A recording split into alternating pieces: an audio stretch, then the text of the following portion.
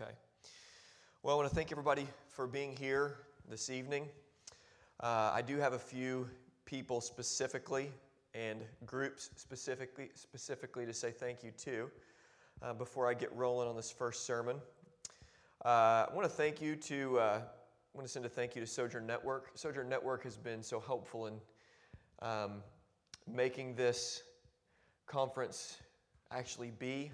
They have sponsored this conference financially, and I'm just so thankful for their work with our church and coming alongside of our church. It's a joy to be a part of the Sojourn Network, and the fact that you're here tonight is in large part due to their help of us to make this happen. So we're thankful to the Sojourn Network. If you don't know about the Sojourn Network, please visit them online. Just Google it, and you'll be able to find the website. And we're a network of churches, about 50 churches throughout the country, and it's just a great joy to be a part of the network.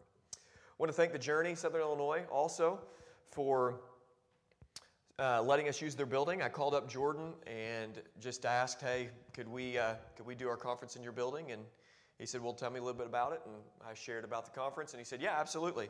And we're just thankful to all the volunteers and everybody here that has been so welcoming. And we're just thankful for our friendship and our partnership with the Journey, Southern Illinois, to make this happen here tonight and tomorrow. I also want to thank the Christ Church volunteers. The Christ Church volunteers have been just fantastic, and we just want to thank them. And then finally, I want to thank Jared Wilson and Michael Kelly. These two men are men that truly love Jesus, and I think there's two senses that you'll walk away with when you hear them preach, and as you're reflecting on your time with them. I think the sense number one that you'll get is that these guys really love Jesus, and because you listen to them, you love Jesus a little bit more because of God's working through them. But the second piece that I think you'll get, the second sense that you'll get is, wow, God really loves me. And these men bring us to Jesus and point us to Him, and I'm so thankful for these guys. So here's the big question. Why are we doing a conference on the cross? Why are we doing a conference on the cross? I think there are at least two primary reasons that we wanted to do this. We wanted to put this together. Number one, and we want to do a conference on the cross just because the cross is so simple. It's just so simple.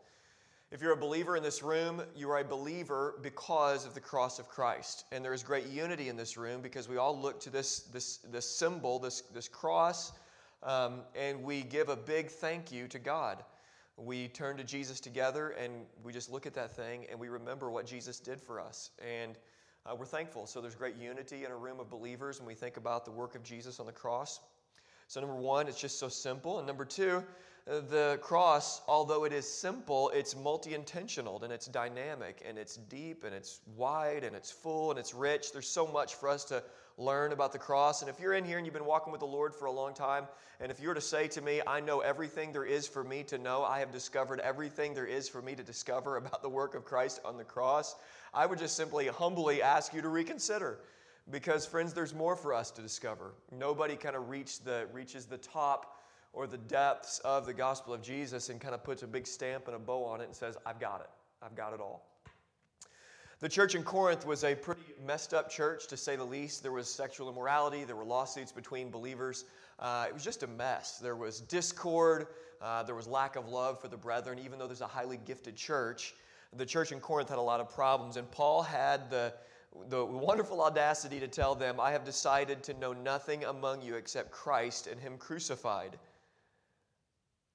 And if I was Paul, I would decide to know a lot more than Christ and Him crucified. I would want to kind of clench a fist and get in people's faces and try to clean house a little bit. But Paul went in there and he knew the nature of the cross and he knew the nature of the gospel, that it had implications for those who were living in sexual immorality. It had implications for those who were having lawsuits between one another. It had implications for them. And so he went into the city and he decided to know nothing among them except Christ and Him crucified.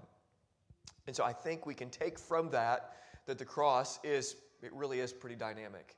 And so we want to look at the cross over the next couple days. So my desire for you in this conference, my real desire for you in this conference is, if you're a believer, that you would respond to the message of the work of Christ with awe, worship, thankfulness to God. If you're a non-believer, I pray that you become face-to-face with the unconditional love of God, the wildly offensive unconditional love of God, and that you would be converted. I'm asking for the Holy Spirit to change your life. And maybe by God's grace, you meet Jesus face-to-face this weekend.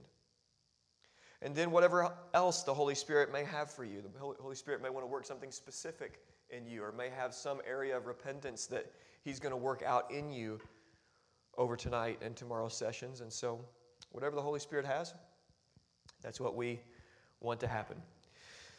Before my sermon on particular redemption, which is what I'm going to be preaching on, I want to give a few unifying statements that kind of bring us all to the same page in this room.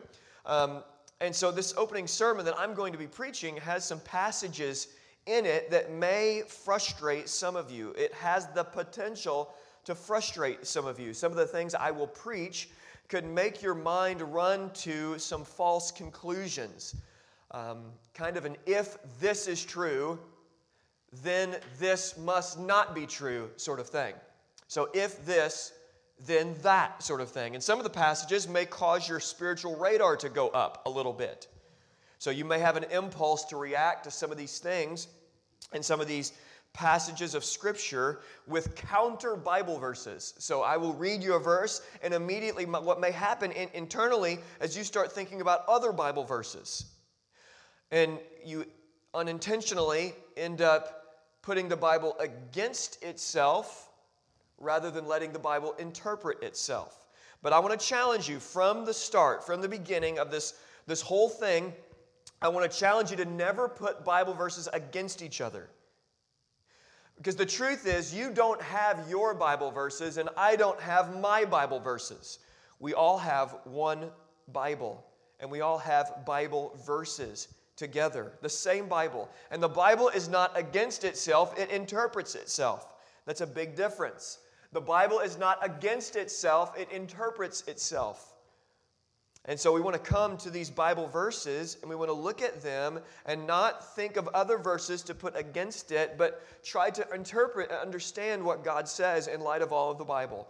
So I want to agree with a few things from the very beginning. Number one, the Bible is our ultimate authority. Can we just agree in this room together that the Bible is our authority, our ultimate authority? It's greater than what we think or what we feel.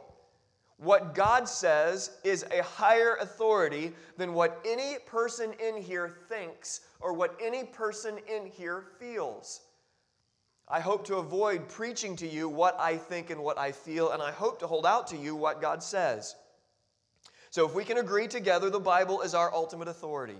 The Bible is our ultimate authority. Number two, I'm hopeful that we'll be able to take our minds and take our hearts out, in a sense, and throw them on the pages of the Bible, and then together say, God, would you please shape my thinking, and would you please shape my feeling?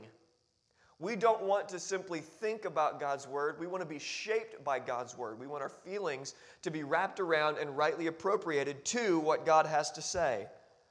So God, take our mind and our heart. Not only is your Word our ultimate authority, we agree on that, but we're also agreeing to take our mind and take our heart and put it on the pages of the Bible, and let's ask God together to shape our thinking and to shape our feelings. And number three, if we disagree a little bit, shocker, it's okay. It really is okay for the body of Christ to disagree on some things here and there. Now, I'm not talking about big things. If you come to me and say, you know, Jared, I really don't believe Jesus existed. I saw this History Channel special a while back, and he really didn't live on this earth. What do you have to think about that? Well, I unfortunately wouldn't be able to call you brother or sister. I would have a lot of things to think about that. So those are not the disagreements that I'm talking about. But the nuances of the cross of Christ, if we have some differences, again, shocker, it's okay. We don't have to freak out. So if you look behind you and look in front of you and look to your left and look to your right, and if you'll just look at each other and give each other some grace, and if you'll please be kind to me and give me some grace as well. If you disagree with some of the things that I have to say, please disagree with me, but don't disagree with God's Word. If you have any disagreements, let it be with my interpretations of the Bible, not with the Bible itself. But let's give grace to one another. It is okay to disagree. You know what? Unity, to steal this from my friend Andy, Pastor Andy stole it from somebody else, I'm sure, who stole it from somebody else. But unity truly is better than uniformity. We do not have to be a group of Stepford wives type of people who walk around saying the exact same sorts of things and nod the exact same sorts of way and shake hands the exact same sorts of way and say yes sir and no ma'am and yes sir and all these kind of things. So unity is better than uniformity. I want to pray and ask for the Lord's help because I'm going to need it. Let's pray. Father, we just thank you for the opportunity that we have to consider great things, to think about wonderful things. God, only you could make something so simple and so understandable. We've all taught the gospel to little children, and yet we're all, by your grace, going to stand in awe of that simple message because it is so wonderfully complex and beautiful. And so just help us over the next couple days. Help me preach faithfully. Help us to understand things together. Help us to chew on some stuff here. Holy Spirit, we're asking you to work and trusting that you will. It's in Jesus' name I pray. Amen.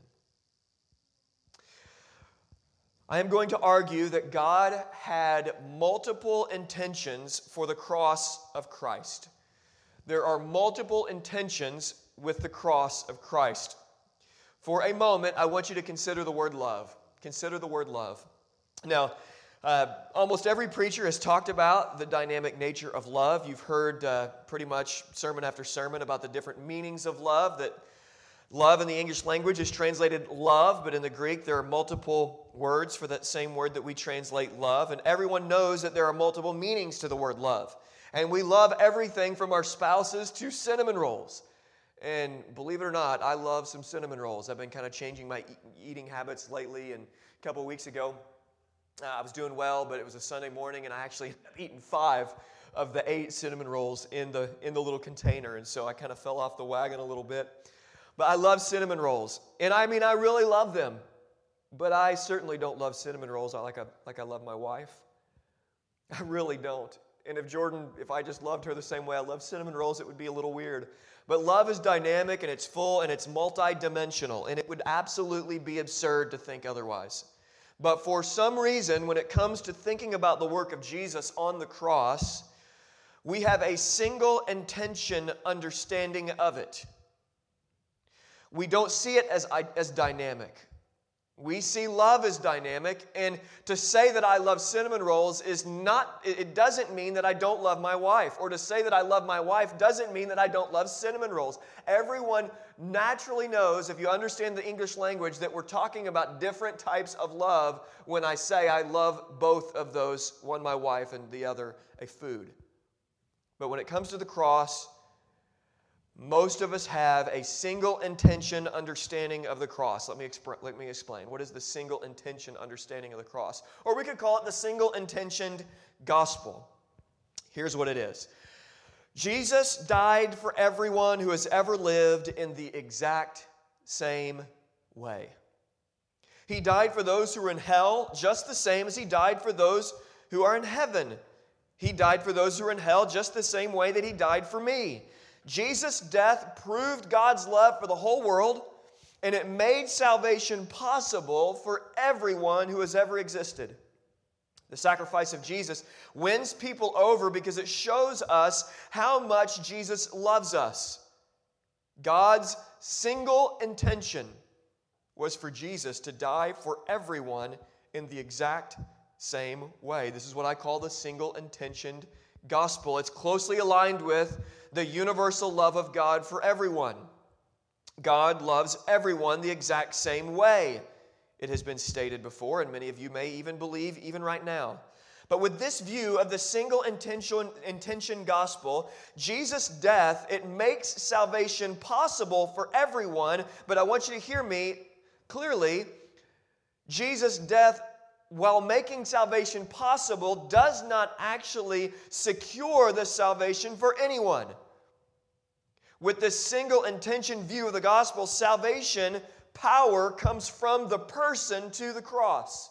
So if a person is going to be saved, the power to be saved comes from the person setting their heart, setting their mind toward the cross, and tapping into the cross of Christ. Sinners have to tap into Christ, and power to be saved actually lies in the response of people.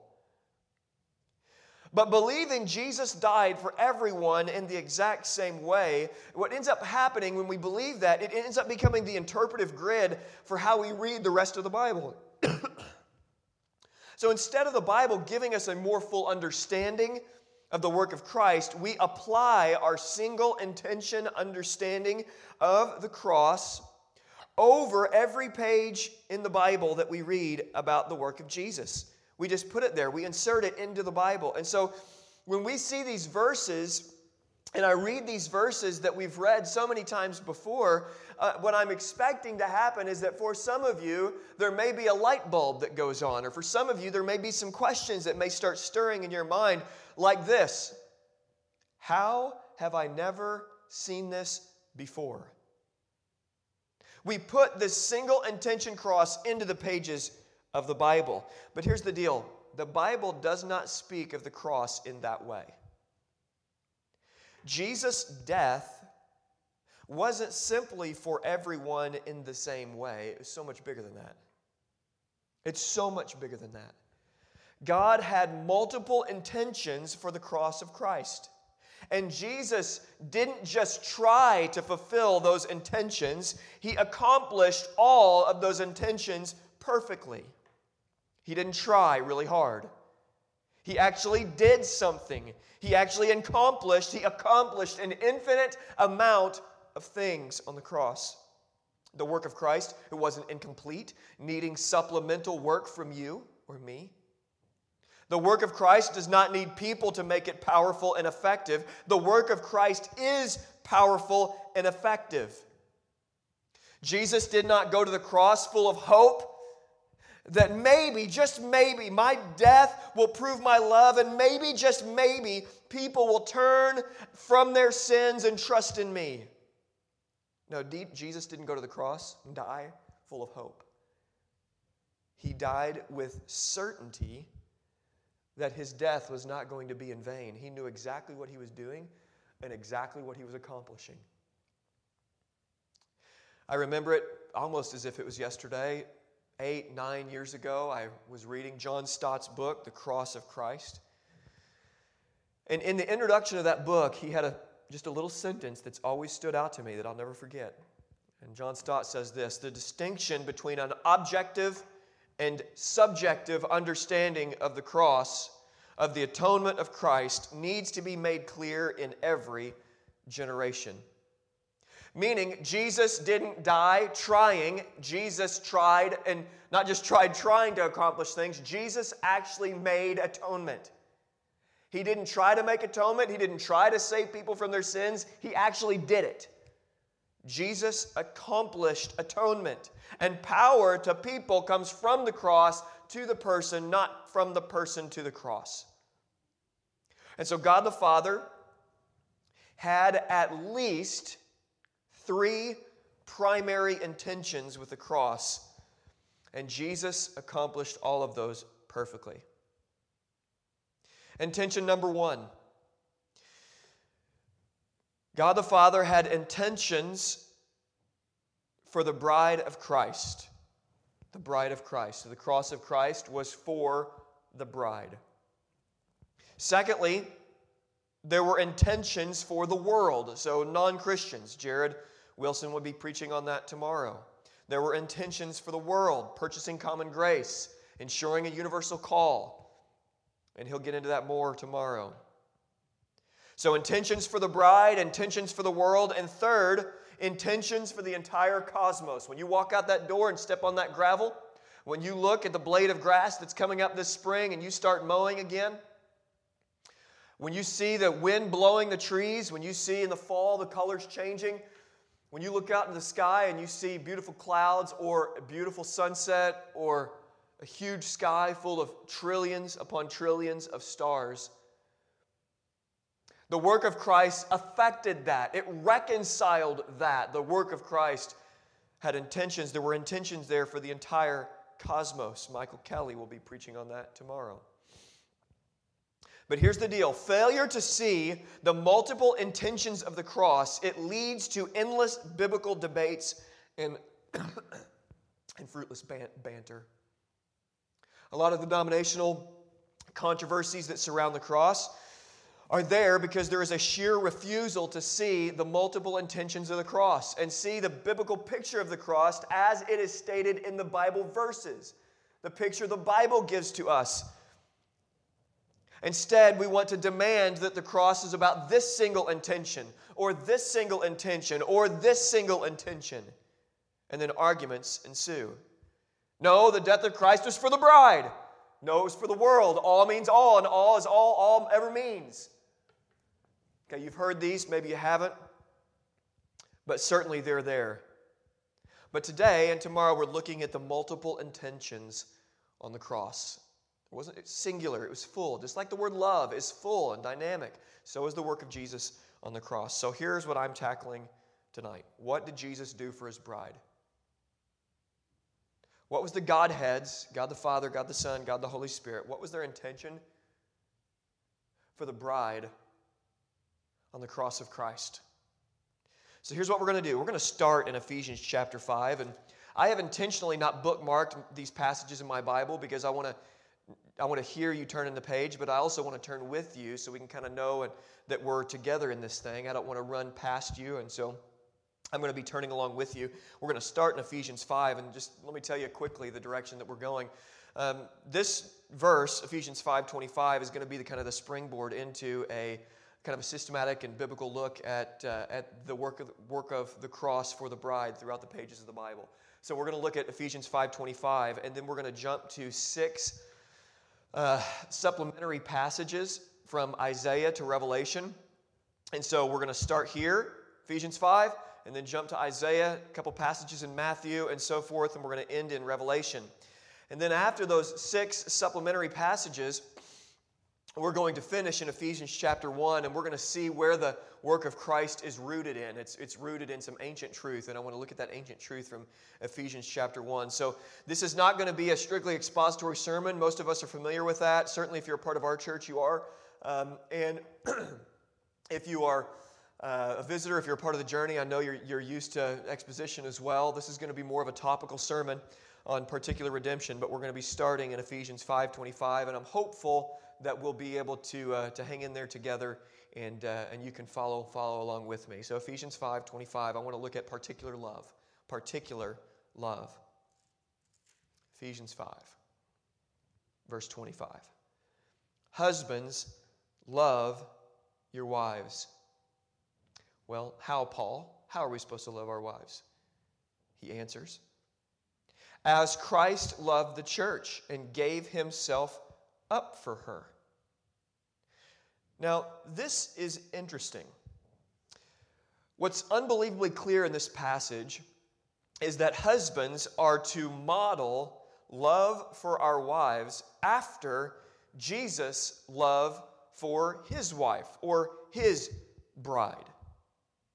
And the immediate question that we ask when we're preaching on marriage, or we're getting in or preaching through the book of Ephesians, when we get to this passage, is the question, what did Jesus do for his bride? How did he love her? And I want you to see that Jesus did something specific and something particular for his bride. He loved her specifically, and he died for her specifically. The foundation for marital love between a husband and a wife, the job of husbandry, we learn from something very specific that Jesus did for his bride that he didn't do for everyone. There is a special love in this passage that Jesus has for her. And there is a special death that Jesus dies in this passage specifically for her. It says it right there. Love your wives as Christ loved the church. Does it say love your wives as Christ loves everyone? Or does it say, husbands, love your wives as Christ loved the church? Now, this is very important. The love of Christ is also dynamic. It's not only my love for my wife and cinnamon rolls. It's also Christ's love that's infinitely more dynamic than my love. And we see some of the layers here in this passage. The foundation again for me and to my wife is Jesus to his wife. It is a special love and it is a special death because not only does he love her, but he also gives himself up for her in a way that he doesn't give himself up for everyone else. So the ground floor, the example is this special love that Jesus has for his wife. And he gives up himself specially for her. Now, here's what it doesn't mean. It doesn't mean that Jesus doesn't love non-Christians. But it does mean that he loves them in a different way. Again, to argue that I don't love my wife because I love some sorts of food or some type of food is absurd. Or to say that I don't love food because I love my wife is absurd. And so to say that the fact that Jesus specially loves his bride means that he doesn't love the world is equally, in fact, in a greater degree, it is absurd. But he loves his bride specially, and he loves the world in a different way. So husbands need to hear this. Do not love every woman like you love your wife. You love her like you love no other, just like Jesus loves his church like he loves no other. Love her particularly. Know her like you don't know any other woman. Know the details of her life. Care for her in a special way. Give yourself to her in a way you don't give yourself to anybody else. But is the special love of Jesus in this passage, this particular love, is the special death of Jesus in which he gives himself up for her, where he substitutes himself for her, is this the only place in the Bible that we see this? Is it isolated to this one verse? Or do we see the special love of God in other places as well? And I got to ask you a question. Do you only know the universal love of God? Or do you know anything of the special love of God? For so many of us, me for so long, and I'm still learning this, I generally knew about the universal love of God. I knew nothing about the special love of God. Maybe that's you tonight. You see, the difference between the special love of God and the universal love is this issue of conditional or unconditional love. What I'm preaching about here tonight, I'm telling you, unconditional love is on the line. Conditional love is understandable. Unconditional love is radical and offensive. And here's the point. Conditional love says this: my special love for God caused God's special love for me. And if you believe that, you don't know about God's unconditional love. Conditional love says, my special love for God caused God's special love for me. Unconditional love says this: God's special love. The special love we see in Ephesians 5:25, God's special love for me caused my special love for him. Conditional, unconditional. Conditional love is safe, it's understandable. God loves you, after all, because you have done something to earn it or merit it, because you have specially loved him. Unconditional love is offensive because it says God's going to give it to you whether you want it or not. Whether you ask for it or not, you can't stop it. It's there for you even if you rail against it. Unconditional love is overwhelming, and it's given freely to his enemies. And it melts the hard heart of sinners. So here's a question. What other verses speak of this special, universal, unique, particular, all these words that we can use? What other verses of the Bible speak of Jesus doing something particular for his bride? Either loving her specially or giving himself up for her specially. And like I said, I'm using Ephesians chapter 5, verse 25 as a launch point into the rest of the Bible.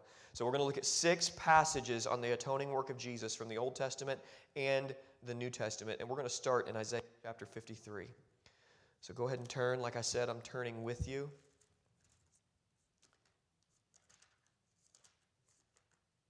We're going to look at Isaiah chapter 53, and we're going to look at verses 10 through 12. And I want you to notice something that you've maybe, probably, actually read before, but again, maybe today you see it with some new eyes. Starting in verse 10. We there? Cale, you there? Good deal. Yet it was the will of the Lord to crush him. He has put him to grief. When his soul makes an offering for guilt, he shall see his offspring. He shall prolong his days. The will of the Lord shall prosper in his hand.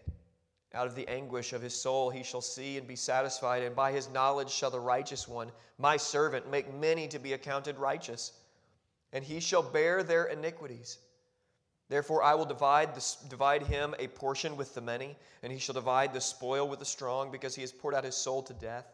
And he was numbered with the transgressors, yet he bore the sins of many, and makes intercession for the transgression. Now this is a famous passage from the Old Testament. It's a prophetic passage. The suffering servant, Jesus himself, happened 600 years, at least the prophecy was written at least 600 years before Christ came. And we are told in verse 11 something very, very interesting. In verse 11, we are told that this servant, the suffering servant, is going to make many to be accounted righteous. Now, notice what it doesn't say before we notice what it does say. It doesn't say he is going to make everyone to be accounted righteous. It says that he's going to make many to be accounted righteous. That Jesus, is the suffering servant, is actually going to do something here. Notice that he doesn't say he's going to make many possibly righteous. It actually is saying that he is going to do something for this group, the many. And he is going to make them accounted righteous. And it also says that he shall bear their iniquities. There's something specific, again, just like in Ephesians chapter 5, we see something specific here. Jesus is actually going to bear their iniquities. There. So in this passage, not the world, not everyone, this many, he will bear their iniquities. In verse 12, it says it again. He bore the sins of many. Look at that. The second to the last line in this chapter, yet he bore the sin of many. Again, particular. He's not going to try to forgive. He's not going to try to bear their sins. He's not going to make a way for transgressors to be forgiven. He will actually die for their sins. He will do this. This suffering servant will accomplish this. He will be a substitute for the many transgressors. He is doing something special for them. Okay, so now we got two passages, but is there anywhere else? Is there anywhere else? And I'll just say this, even if there was only one or two passages like this that speak of the particular work of God on the cross, it should help us understand to a greater degree the work of Jesus on the cross. There's got to be some category in our mind for this. There has to be. The dynamic nature of the work of Christ has to be in our mind. Let's not flatten it. Let's not simplify it to the point that we don't see it for its fullness. So is there anywhere else? Well, let's turn to the Gospels and let's look. I want to go to Matthew chapter 1. And we're going to see the very first words spoken about Jesus in Matthew chapter 1. And we're going to look and see what they are. I think, again, it will again be helpful for us. Matthew chapter 1, we're going to look at verse 18 through 21. Again, I'm kind of using my ears out here to wait to hear you turn the page. I hear one page turning out there. I'm just kidding. I see. I'm glad you brought your Bibles. That's good stuff. Matthew chapter 1, verse 18 to 21. Here we go.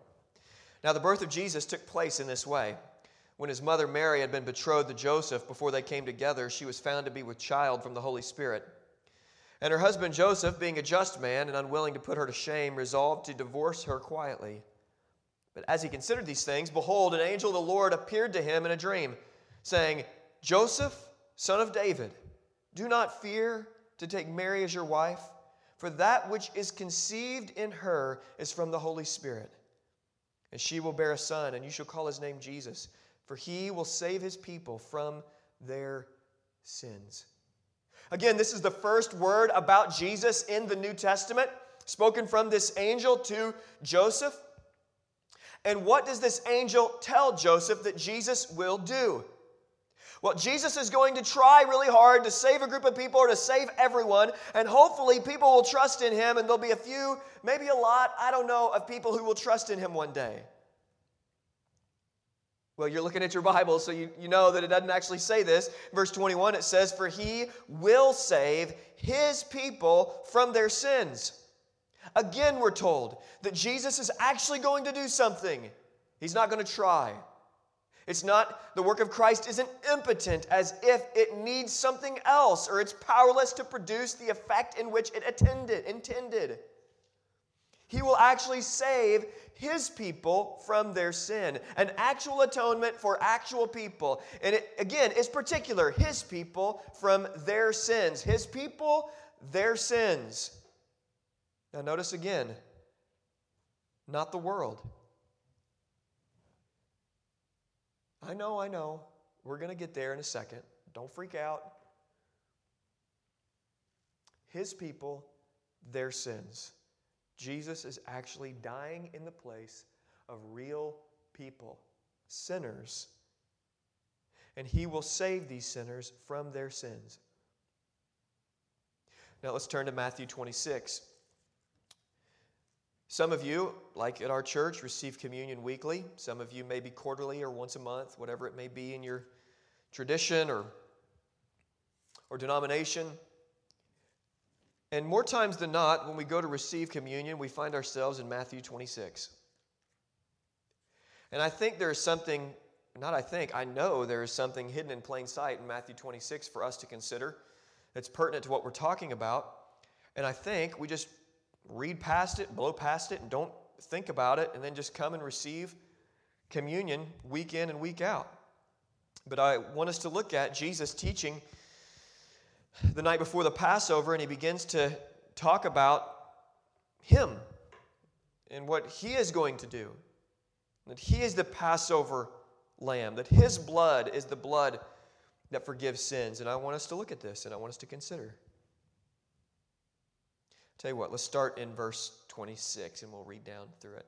Now, as they were eating, Jesus took bread, and after blessing it, broke it, gave it to the disciples, and said, "Take, eat. This is my body." And he took a cup, and when he had given thanks, he gave it to them, saying, "Drink of it, all of you, for this is the blood of the covenant, which is poured out for many for the forgiveness of sins." Now, notice what the Word of God says. Jesus tells his disciples, those who are in the upper room, that he, is doing something, and it's going to be effective when we receive communion every single week. We go back to this. His blood is the blood of the covenant, and it is being poured out for many for the forgiveness of sins. This blood that Jesus is pouring out is accomplishing blood. It's not trying blood. Jesus' death is for the many, and it's actually going to accomplish the forgiveness of sins for the many. It's just what he says. It's, again, hidden in plain sight, poured out for many for the forgiveness of sins. And here's what I got to ask. Why didn't Jesus say everyone? Why? It would have been a lot clearer, a lot easier, we would think, if he would just say, poured out for everyone for the forgiveness of their sins. We could all be happy universalists. And if you're like me, for so many years, hearing this message or reading these Bible verses, my radar would begin to go up, and I would start putting the Bible against itself. The very beginning, I warned you and us together not to do that. So our radar goes up, and it's like we say, but, what about these other passages? And I want to say this as plainly and as clearly as I can. The fact that Jesus said that he is poured out for the sins of many, or in Mark when he says, who is a ransom for many. When we see this, it doesn't mean that Jesus did not die for everyone in the world. But it does mean he did not die for them in the same way. He died for his bride in a specific way. This group, this many, he died to actually forgive their sins. And then he died for the world in another way, different intentions for them. So Jesus, when he says that this is the blood of the covenant poured out for many for the forgiveness of their sins, it's not all that Jesus accomplished on the cross. Oh no, it's so much bigger than him actually dying, making actual atonement for real sinners. It's bigger than that. It has implications everywhere in the Bible. And the Bible, in fact, tells us that Jesus is the Savior of the world. In John 3:16, we hear, "For God so loved the world." World. Tim Tebow did not write that verse, by the way. It's actually there, John 3:16. That he gave his only begotten Son, that whoever believes in him will not perish but have everlasting life. 2 Corinthians chapter 6, verse 17. That is, in Christ, God was reconciling to the world to himself, not counting their trespasses against them. So there has to be some sort of implications for the lost world that were purchased by Christ on the cross, because the Bible speaks to this. But I want us to hear specifically today the particular work that Christ did on the cross. And as we consider this, we may have the if that, then this scenario, and think, well, if Jesus died for the many, that means there's some people who can't be saved. But oh no, it doesn't mean that. Because Romans chapter 10, verse 13 says, everyone who calls upon the name of the Lord will be saved. Jared will be preaching on that tomorrow. And so remember, this is not a war within the Bible. This is not a canon of Scripture within the canon of Scripture that we have to figure out. This isn't one verse, another verse, put it against each other and start fighting. This is letting the Bible fill our minds and fill our hearts and inform our thinking and inform our feeling as to the nature of the fullness of the work of Jesus. We're letting the Bible expand our understanding. So let's continue on. John chapter 10. Look at John chapter 10. Back to the particular work. I want you to feel this tension. If you don't feel it, I want you to think upon these things. Go back and listen to this sermon, or write these passages down and read these passages. And I want you to feel this tension that I'm kind of trying to draw you into. And I want our minds to be expanded. I don't want to lay demands upon the Bible that we have to understand it and understand all the ins and outs and have all our I's dotted and all our T's crossed. God is just so much bigger and truer than that. And the cross is so much more objective than us picking one aspect of the work of the cross over the other. John 10, we're going to look at the Good Shepherd. We're going to look at verse 11 and then specifically at verses 14 and 16. So John chapter 10. Well, I've been talking and I haven't even been turning, so let me turn there. John 10, verse 11, and then verses 14 and 16. Here's what Jesus said. I am the good shepherd. The good shepherd lays his life down for the sheep. And then verse 14, down through verse 16. I am the good shepherd. I know my own, and my own know me. Just as the Father knows me, I know the Father. And I lay my life down for the sheep. And I have other sheep that are not this fold. I must bring them also, and they will listen to my voice. So there will be one flock and one shepherd. Now, this is fascinating. Jesus is saying, I'm the good shepherd. And I take great comfort in this, by the way, as an under-shepherd, because I need a great shepherd.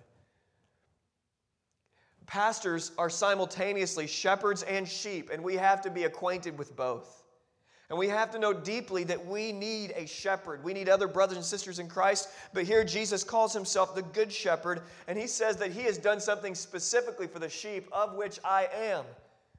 And he said that he has laid his life down for the sheep. In his work, the sheep, they're broader than simply the sheep of Israel. There are sheep among the Gentiles as well. And in fact, over and across all this globe, there are sheep. And Jesus lays his life down for them. He doesn't try to lay his life down for them. He actually lays his life down for them as a substitute sacrifice. Again, particular language. Why does it not say, Jesus, I'm the good shepherd, I lay my life down for everyone, everywhere, in all places throughout all of history? He says he lays his life down for the sheep. Again, fascinating. Now go to Acts chapter 20. This is our 5th verse. I've not been counting these out, but this is the 5th of 6 verses that we're going to be looking at before we finish in Ephesians 1. So I want you to turn to Acts chapter 20. We're going to look at verse 28. Acts chapter 20, verse 28.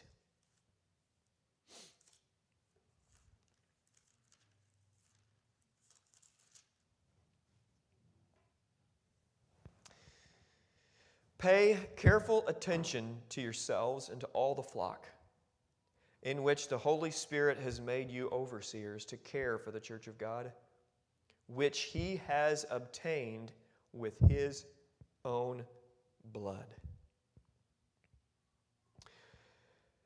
Pastors, overseers, are to take care of the flock, or to serve them, love for them, care for the church of God. Why? Because Jesus has obtained them with His own blood. Again, notice the power of the blood. The power of the blood purchased people. People don't tap into the power of the blood. The power of the blood taps into people. Again, it's not impotent. The blood of Christ is powerful, accomplishing everything that Jesus intended for it to accomplish. He purchased people from God, for God, from every tribe, every language, every people, every nation. He did this. Jesus didn't just make a way, He is the way. He didn't die hoping that His death would accomplish its purposes. He knew His death was not in vain. He actually purchased the bride. He purchased them with His own blood. Says exactly He obtained with His own blood. Jesus did this for His bride. And finally, Revelation chapter 5, if you'll turn there with me. And this is just absolutely beautiful. Revelation chapter 5. And we're going to look at verse 9.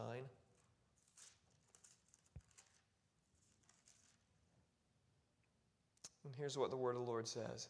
And they sang a new song, saying, "Worthy are you to take the scroll and to open its seals.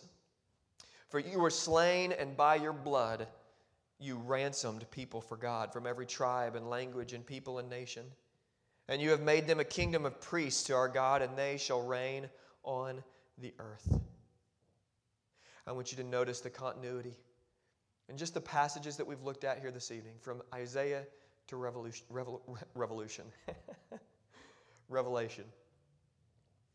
Again, Jesus' blood did something.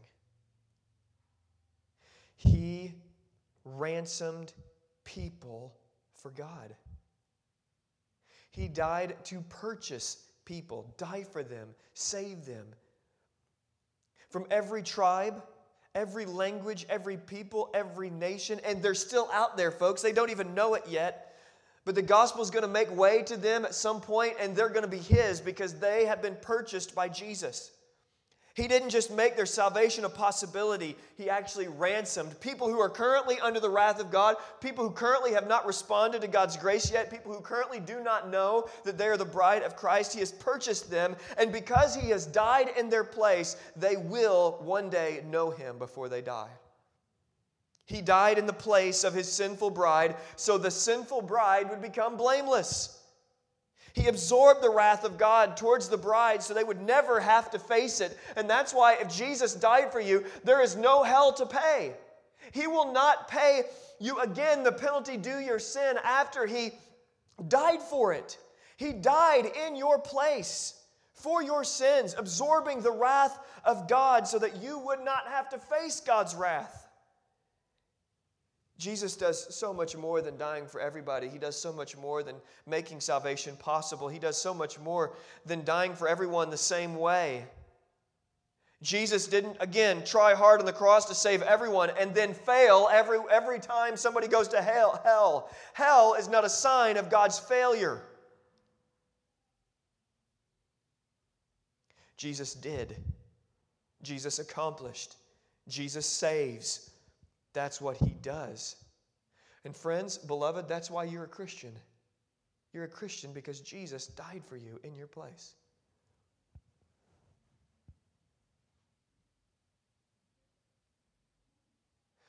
The nature of grace and unconditional love. If you've never been offended by grace, you probably don't know much of it. There's more for you to discover because unconditional love, this death that Jesus died in your place, He doesn't ask your permission. And you don't earn it, can't deserve it, can't work for it. It's given freely. And a love that's not because of you is offensive because we love given to us because we're beautiful. But God doesn't love us because we're beautiful. God actually loves us in spite of us. Jesus actually comes to us to save sinners, not beautiful people. Finally and fully, the cross is not a declaration of our beauty. It's the declaration of Jesus' beauty. It's not a declaration of our worth. It's a declaration of Jesus' worth. We look to the cross and we see the depth of our sin and grossness. And simultaneously, we see the beauty, the tenderness, the love, the power, the kingship of Jesus as He hangs there on that cross. Jesus died in our place. Spurgeon said it this way, Christ came in the world not to make men savable, but to save men. That's what we've been seeing in these passages. But here's what I want us to see, and this is how I want us to end this first session. The atonement, this work on the cross, this particular work that we're talking about here, the atonement is rooted in something eternally ancient. It is rooted in the love of the Father. And He chose a bride for His Son. So I want us to see this from Ephesians chapter 1. Go to Ephesians chapter 1. We're going to be looking at verses 3 through 7 and then verses 13 through 14. And I want you to notice the unity of the work of the Father and of the Son, Jesus Christ, and of the Holy Spirit. Look at verses 3 through 7. Blessed be God the Father of our Lord Jesus Christ, who has blessed us in Christ with every spiritual blessing in the heavenly places, even as He chose us in Him before the foundation of the world, that we should be holy and blameless before Him. In love, He predestined. By the way, those two words so often are put at odds with each other. But here's what God does. He puts them together. So if you're concerned with God's love, it'd be good to get a little familiar with God's predestining work. And if you know of God's predestination, His election, then you need to get acquainted with God's love because they go together. In love, He predestined. They're not at odds. In love, He predestined us for adoption as sons through Jesus Christ, according to the purpose of His will, to the praise of His glorious grace, which He has blessed us in the Beloved. In Him we have redemption through His blood, the forgiveness of our trespasses. Now, I want you to notice this. God the Father chose a bride for His Son. God did this. He chose a bride for His Son. He loved the Son and wanted to give the Son a gift. So He chose people in Christ, believers, chose people to be in Him before the foundation of the world. This was entirely His will, entirely His desire. He wanted to do something for the Son. And in the mystery that is the Godhead, God decided to choose people in Christ and not choose people because of them. He chose them freely based on Himself. In fact, we choose God because God chose us. God does not choose us because we chose Him. Big difference. Again, unconditional love is on the line here. If God chose us because we chose Him, well, that makes a whole lot of sense. But the unconditional love is too beautiful, it's too big, and that's why it's so offensive, because it says God chose you while you were in sin and would have never chosen Him. And you chose Him because He chose you. God the Father chose a bride for His Son and gave His Son a gift. John 17:6 says this, that I have manifested, Jesus speaking, I have manifested to your name to the people who you gave me out of the world. Same thing as Ephesians 1.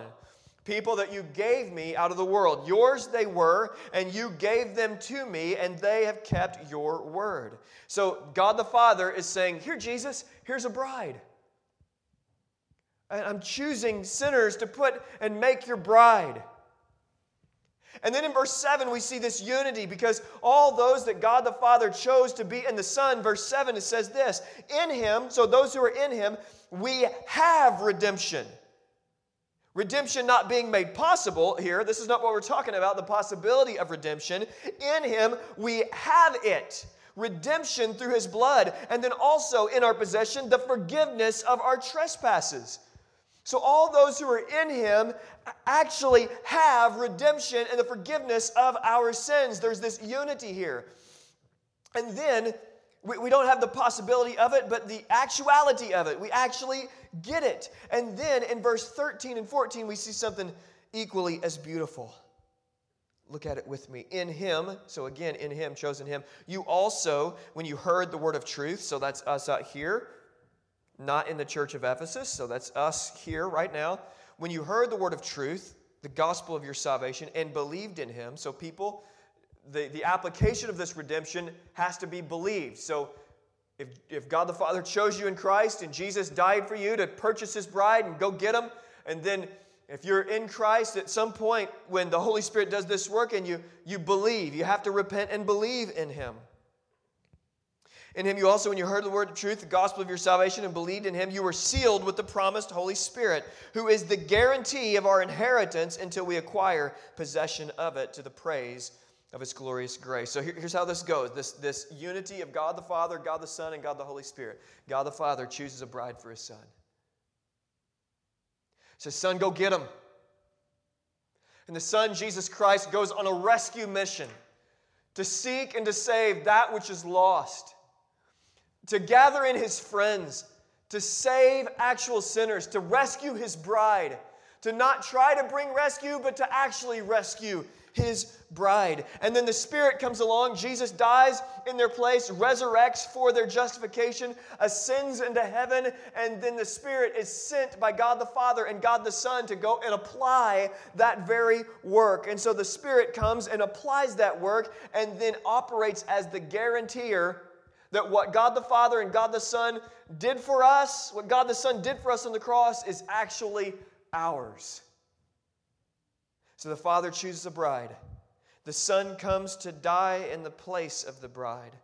And then the Spirit comes to apply the redemption and forgiveness of sins to the bride and guarantees the inheritance of the bride.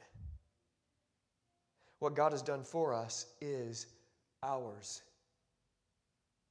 It cannot fail. God does not fail. So we're at a moment of response. Now, there's two types of people in this room. There are Christians and there are non-Christians. And Christian brother, sister, I want to talk to you first. If you're in the faith, if you're a Christian, it's because of God and His grace, not because of you. Jesus took names to the cross, your name. Dan, Jared, Jordan. Names to the cross. Your name.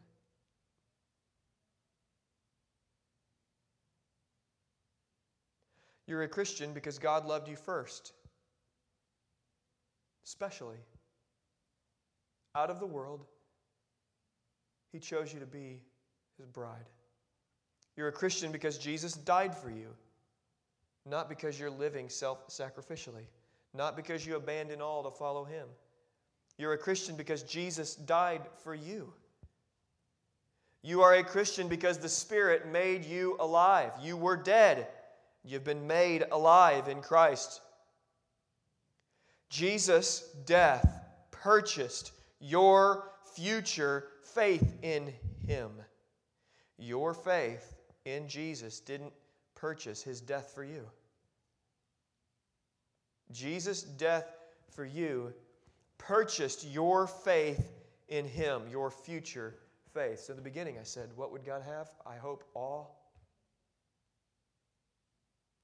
worship. I hope joy inside of you. Thankfulness. Whatever else the Holy Spirit would have. Non-Christian. Unconditional love is right in front of you.